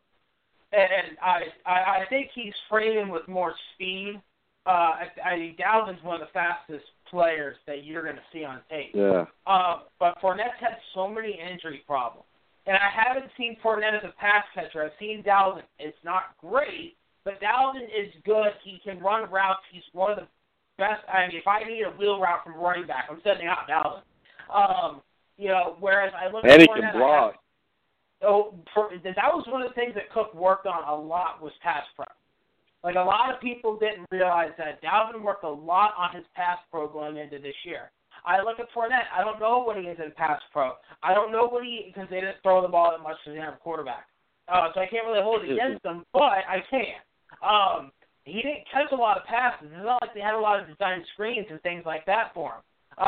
He can run between the tackles, so can Dalvin. He can run outside him, so can Dalvin. I think Dalvin's faster. I think Fournette's stronger. I think Dalvin and Fournette, as far as balance, are on the same plane. I think Dalvin's better at cuts. I think he's more agile. I think he has better acceleration. But Fournette's injury history scares me. It reminds me of Adrian Peterson a lot. And the thing with Adrian Peterson is when he's healthy, he's the best running back in the NFL, no question asked. When he's not healthy is when you got an issue. And that's the thing with Fournette. Because, when Fournette wasn't healthy, LSU had the benefit of Darius Geis, who's a phenomenal running back. But Darius Geis is not Leonard Fournette. Fournette can take games over with his leg. And that's something that it's a high-risk, high-reward. It's just like drafting Miles Jack. It's just like drafting Jalen Smith. It's just like drafting Randall Gregory, where those were high-risk, high-reward guys. And Fournette, to me, is the same mold. I do not take him top 10. No way am I taking him top 10. Hey, Cuervo, we talk about conference strength and everything. If I told you that Scout, ESPN's top 32 ranked players, 15 out of 32 are in the first round from the SEC. Is that not mind-blowing, honestly? 15 out of 32 in the first round from the SEC conference. Not as much as it would have been maybe 10 years ago. I mean, honestly, it kind of feels like it's the norm now. I mean, you look at all the talent that comes out of the SEC, and that's not knocking the other conferences. I mean, the ACC just won another national championship, so I'm not saying that the other conferences don't have talent. However, I mean, when you look at the SEC, yes, maybe most of it comes from one or two schools. But, I mean, isn't that the norm now? I mean, all the talent comes from the Southeast. That's what we're used to seeing. And let's look at it. Tennessee, Auburn, Florida, Alabama, Missouri, LSU, Texas A&M. So it's half of them. It's half the SEC schools. But then you've got the AC. Who's from Missouri? Charles Harris at defensive end. That guy's lights out, man. God, he's good. You know, and don't they have Quincy Wilson and Jalen Tabor up there though? They do. That Florida, they've got Tabor. I'm just looking at the ESPN's board right now. They touchdown do. Yeah. Yeah, and those guys have done just absolute one. Yeah. Yeah. I don't. Nope. But I'm not taking anything away. I'm not taking anything away from the ACC or Big Ten. I mean, the Big Ten, I will. They suck. But the ACC this year, Cuervo, probably could easily say they're better than the SEC this year. I mean, you know, maybe not top to bottom all the way, but the ACC was right there with the SEC, right there. They won both their bowl games in the New Year's Six in the playoffs. So, yeah, you gotta weigh that. You gotta look at that when you start talking about conferences. Florida State beat a playoff team really in Michigan that could have been there. Clemson dusted Ohio State, the team in the playoff 31-0, and beat undefeated Alabama. Other ACC teams gave Clemson hard times this year, so I could easily sit here and say that the ACC was better than the SEC, Cuervo, this year in football. And I think you can definitely make that argument. You know, you look at other teams too. I mean, North Carolina arguably had the best quarterback in the draft going to be coming out of that school. You know, you've got, I mean, you already mentioned Clemson, Florida State. Those are the obvious two. Yeah, so I mean, there's a lot. Yeah, Louisville. You know, with Jackson, which I think he's not going to be that good, but he won the Heisman Trophy, so for whatever that's worth. Yeah. So I mean, you know, I think the ACC's got just the top two teams right there. I mean, God, Florida State and Clemson, that's all you need really. And the SEC had Alabama, but they really didn't have that number two team this year. They didn't have that number two. LSU and Auburn were both inconsistent. Florida sucks. We know that. Jonathan will second that, right? Think about this too, though, guys. And for the first time in I don't know how many years, the SEC did not have a Heisman Trophy candidate in New York this year. So that's something to be said too. Well, the quarterbacks were all young in the SEC for the most part. Yeah, and I'm gonna tell you this: next year, if anybody wants to put up money, who the best conferences in football going to be, it's the SEC, guys. There's not even a close second next year. But this year, the ACC, I'm going to give them the award for the best conference. You know why they get this, though? It wasn't just what they did on the field. You had just look at this. You have Lamar Jackson won the Heisman. Deshaun Watson just won the national championship. The Heisman finalist is going to be first round, let's say early second round pick, right? Jonathan Francois from Florida State, who, I mean, up and down, got his ass kicked a lot this year, but a good quarterback. Mitch Trubisky, probably a first round, maybe early second round pick quarterback. Brad Tyatt, second, third round pick quarterback. Nathan Peterman's probably a third round pick quarterback. Gerard Evans, who entered the draft. Apparently he got good buzz, so let's say he's a third or fourth. The ACC had such a great quarterback crop this year at the end of the day. And that's why they were the better conference. Because if you look at the SEC, what did you have? You had Chad Kelly until he got hurt. Jalen Hurts is a true freshman. Easton's a true freshman. You had Purdue transfer started at LSU in Florida. You had Sean White, who was hurt at Auburn. Right? So they didn't have the quarterback depth this year. And it showed on the field. And that's Florida where didn't have anybody. Right. So if you look at the ACC, it. Georgia's starting a freshman. A freshman quarterback.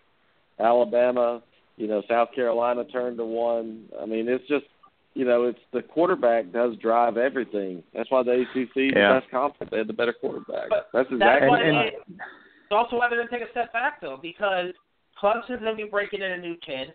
You're going to have Georgia Tech breaking in, Virginia Tech, North Carolina, Miami. They're all breaking in new kids. Pittsburgh, it's going to look like a down year for the ACC because they're going to have a bunch of inexperienced quarterbacks out there at the end of the day.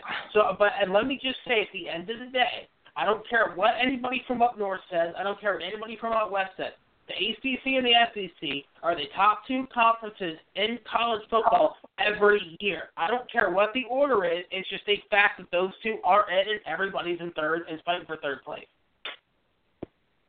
Yeah, the best players reside out here, and even the players that don't live in the Southeast, they want to come play in the Southeast. So you get the best kids out of the North, sometimes come down here. Out west, Saban can do it. Some of these other coaches can. Dabo can. But this next year, the SEC is really going to have it's going to be, I think you're going to see a lot more parity. And when I say that, you're going to have it like at the top. You're going to have maybe the best team in the SEC 10-2, the second best team 10-2, maybe 9-3 the third. So you're going to have about 6 teams that are vying for playoffs to try to win the SEC next year. Compared to this year, we had one. We had Alabama. That was it. Alabama was the only team that had a legitimate shot to win. Once we got halfway through the season, we realized that's it. They're the only one. Next year is going to be different. Georgia's going to be a lot better. With the recruiting class they have coming in, the quarterback Eason maturing a year, Auburn with Stidham coming in, they've got everything but a quarterback. Now they have that. Alabama, I don't even think Hurts is going to be the quarterback next year. They've got a stud coming in. It's just going to be different. Tennessee may take a step back. I don't know. I doubt it because I heard that guy, I can't remember his name. He's the best dual threat quarterback that came out of last year's class ahead of Jalen Hurts, and he was sitting behind Dobbs this year. So, I think the SEC Cuervo next year, by far, they may get 2 teams in the playoff next year. That's how good they're going to be. It very well could happen. And, I guess it all just comes down to the last month of the season, as it always does. Washington, I don't know if they're going to be back. Florida State will be in there, too. Florida State will be in the playoff next year. But we could very well see 2 SEC or ACC teams, and then you get 1 Big Ten and 1 probably from I would say probably the Pac-12 or the Big 12, depending on how Oklahoma looks next year. Is Mayfield coming back? Yeah. Yeah. Yeah, but their running backs are both leaving, though, and I think the wide receiver's leaving. Am I correct? Yeah. Yep. Oh, they're in trouble. I think the Big 12 lost a lot of respect, but I think they gained it back a little bit this year with Oklahoma, the way they handled Auburn, the way they had 2 Heisman finalists in New York. I think they tried to earn a little bit of it back. If Oklahoma goes undefeated next year, maybe even 1 loss, they'll probably get in.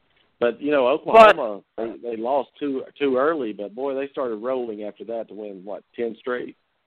So they did, they did a good job. It was all conference games until Auburn. I look at Oklahoma's schedule. And Auburn's quarterback got hurt. Auburn broke his arm. Watt broke his arm on the first drive of the game. Right. I think there was some fool's gold in Oklahoma's schedule, and at the end of the day, the Big 12 was Oklahoma and a bunch of other guys. West Virginia won 10 games, played Miami Russell Athletic, got their ass handed to them in the second half of that game. Oklahoma State definitely played well, but Oklahoma State's always good enough for people to go, they could be a sleeper next year, and you're like, no, why fall into that trap? They're going to win 10 games, probably. They're not going to win a conference. How about Oklahoma State, Jonathan? How about their offensive coordinator coming to Auburn? What do you think about that? What's his name? Yursich. I think that's who Auburn's trying to get right now. Well, that would be interesting. Nominated for the Broyles Award this year. That'd be interesting considering he came from Shippensburg. I want to say it was a D3 school. And they might be D2. If you're from Shippensburg, don't kill me. So he was like and people were like, that's a weird hire, and their offense is rolled. I think that'd be an interesting hire for Auburn. At the end of the day, Auburn needs to find somebody who's going to have a good balance in offense between the run and the pass. You can't be too run heavy with Stidham. You can't be too pass heavy with the running backs you got. you need to find a good 50-50 mix there, but I think spreading it out and going tempo would work out much in their favor, like what Baylor ran with Helfrich or Briles. I say go get Art Briles, man. Screw what everybody's saying. Go get him. I mean, he's already agreed. I mean, just get him. I know Auburn wants him very bad. I can just feel it. But the media, and they're afraid of the backlash that's going to come by getting him. Go ahead and do it. Get him and win a championship, and everybody will forget about it. I'm telling you, the world would crumble in college football if Art Briles would come to Auburn. I'm telling you. I don't know. What do you think about Helfrich, Cuervo, being Auburn's coordinator? I just don't know if that'd be a good fit or not. He doesn't seem like a Southern guy that fit in the SEC. Oh, he's not. He's definitely not. I mean, I don't know if you want to compare it to Lane Kiffin at Alabama, but, I mean, it would kind of have that type of feel where, you know, he doesn't really – you try to implement the the Pac-12 style of offense in the South, and that's not the type of guys that they recruit over there. So, I mean, it's not – But Kiffin can recruit with the best of them. Helfrich, we know, can't. I think that's the only thing that Lane was able to prove that who do you want me to go get? He's a 5-star. I got this. Whereas Mark Helfrich, do you want me to go get? He's a 4-star. I don't know. He might not come. Let's go get another 3-star. You're like, oh, come on. Well, Kiffin also had that Alabama bankroll back there, Cuervo. That helped him recruit a little bit. Yeah, that's true. Handing out paper bags. Well, guys, we're about to have to roll off here.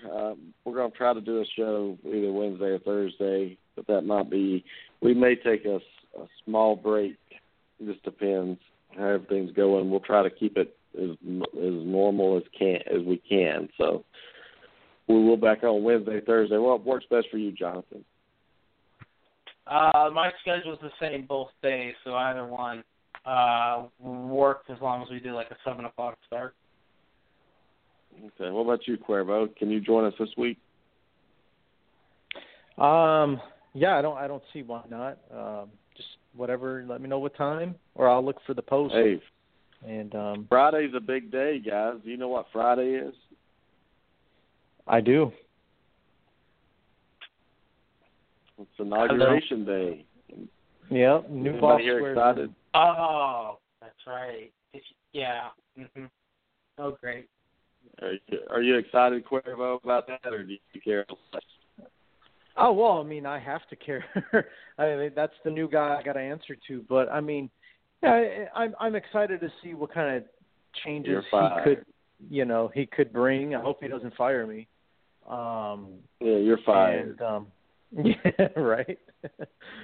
But, you know, it's going to be interesting to see what he does, you know, as far as what changes he's going to make, and see how much he keeps his word on certain things he's been saying he's going to do.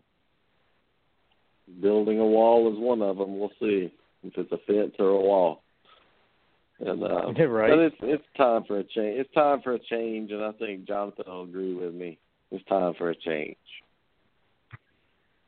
Yeah, let's just hope he doesn't try to live tweet it as he goes along. You know, it is what it is. Everybody just needs to accept it. Let's move forward. Let's try to keep bettering ourselves and the country and our community. Because hoping the president fails is like being on a plane and hoping the pilot crashes. Nobody wins if that happens, you idiot. So let's stop, get behind the president, just like everybody else did for Barack. We all had to. All right, whether we wanted him in or not, we all had to, you know, swallow our pride and support him because that was the new guy in charge. That was the guy who was running the country. And if he fails, we all fail. Trump's gonna unify this country.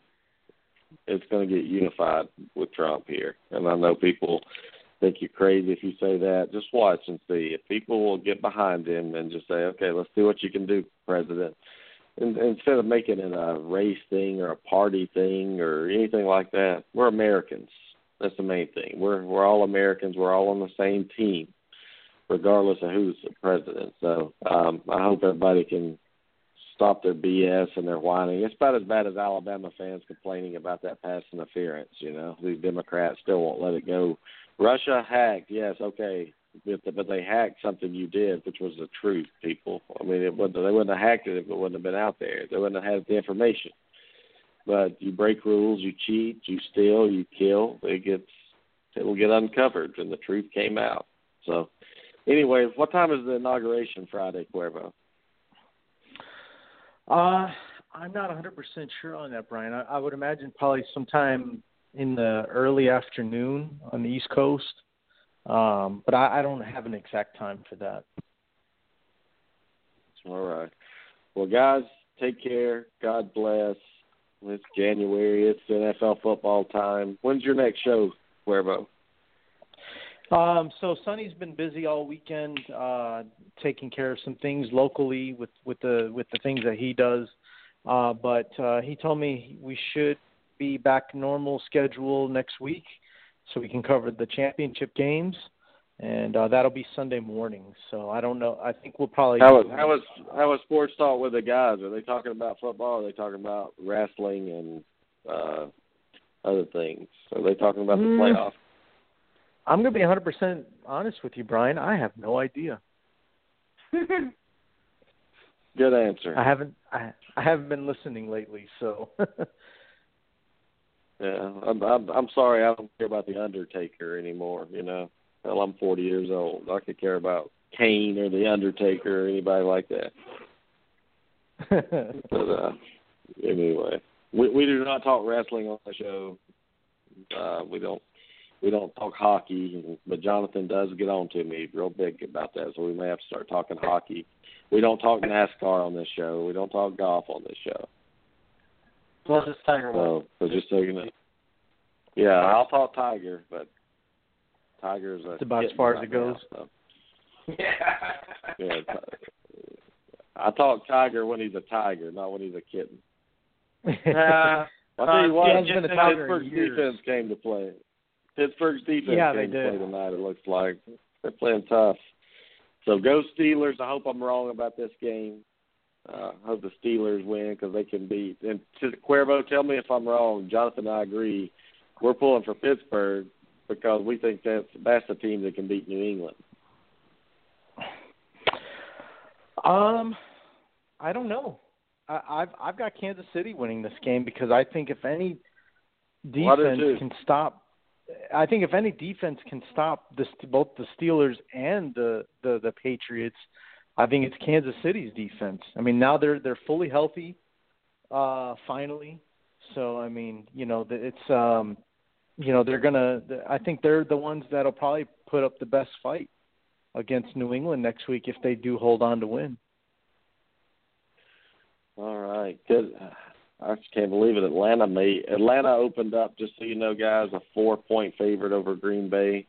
And I think that's about right. I think Atlanta's a good football team. I know we like to bash the Falcons and all that, but they're a real good football team right now with Matt Ryan. They're playing. They're running the ball. They're playing. Yeah, it'll go down. Well, the public will get on Green Bay. Yeah, I think that the difference I see in Atlanta is their defense. They've got a nose for the ball now. They're physical. Like they're not the same soft Falcons defense that we were used to watching, 3-4 years ago. Like this is a defense that attacks and they go after the quarterback and they create turnovers and things like that. That's not the Falcons defense that I remember watching the last time they were in the postseason. So it's a different team. I think the running game has something to do with the physicality of it. In practice, you got some, you run the ball physically, and I don't know what changed. We'll have to find out what changed. But Matt Ryan looks like an MVP this year, so we'll see how he fares up. But I guess I'll be pulling for Atlanta next weekend in that game. Yeah, I will be too. I mean, yeah, I'll be pulling for the Falcons. What about you, Jonathan? I'll be pulling for the Falcons. They've only been to one Super Bowl. They've never won. They didn't win it, so I kind of would like a changing of the rotation, if you will, get a different team in there. But I don't know if they can get it done. Well, isn't that a reason to pull for the Chiefs then? If we want to see a change in the rotation, let's see Kansas City win. Andy Reid the ratings. Could you imagine the bad ratings if you had Kansas City versus the Falcons in the Super Bowl? You know that would be the lowest watched. That would be the lowest watched game in the history of the NFL. Now, Aaron Rodgers against Brady. Now, you put the Packers against Brady, then you got some ratings, but not Kansas City and Atlanta. God. The NFL wanted New England, Dallas, and they were like, okay, well, let's get Dallas, Pittsburgh. All right, well, can we get, like, New England, Green Bay? Like, we'll take New England, Green Bay. So, Eddie, if you match New England, Atlanta, people are going to go, oh, well, this is, 98 all over again with the Broncos and the Falcons? Why do I care? So, I mean, my father's side's from Pittsburgh, so I always, will pull for the Steelers when they're not playing the Bucs.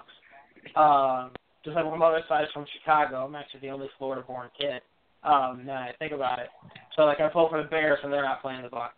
But Jonathan, you're all over the place, man. That's what I got from that. You're all over the place. If I gave you a breakdown of my family and baseball, your head would explode. No, you're just a bandwagoner is what the hell you are. That's the definition right there. Hey, the Bucs need to go 16-0. I don't care if the Bears and the Steelers are in the way. Well, guys, we're running out of time. We'll see you later in the week. God bless. Take care. We'll talk to you before Inauguration Day. We'll be here to welcome President Donald Trump into office. Everybody have a great evening. God bless. Bye. All right, guys. Have a good week.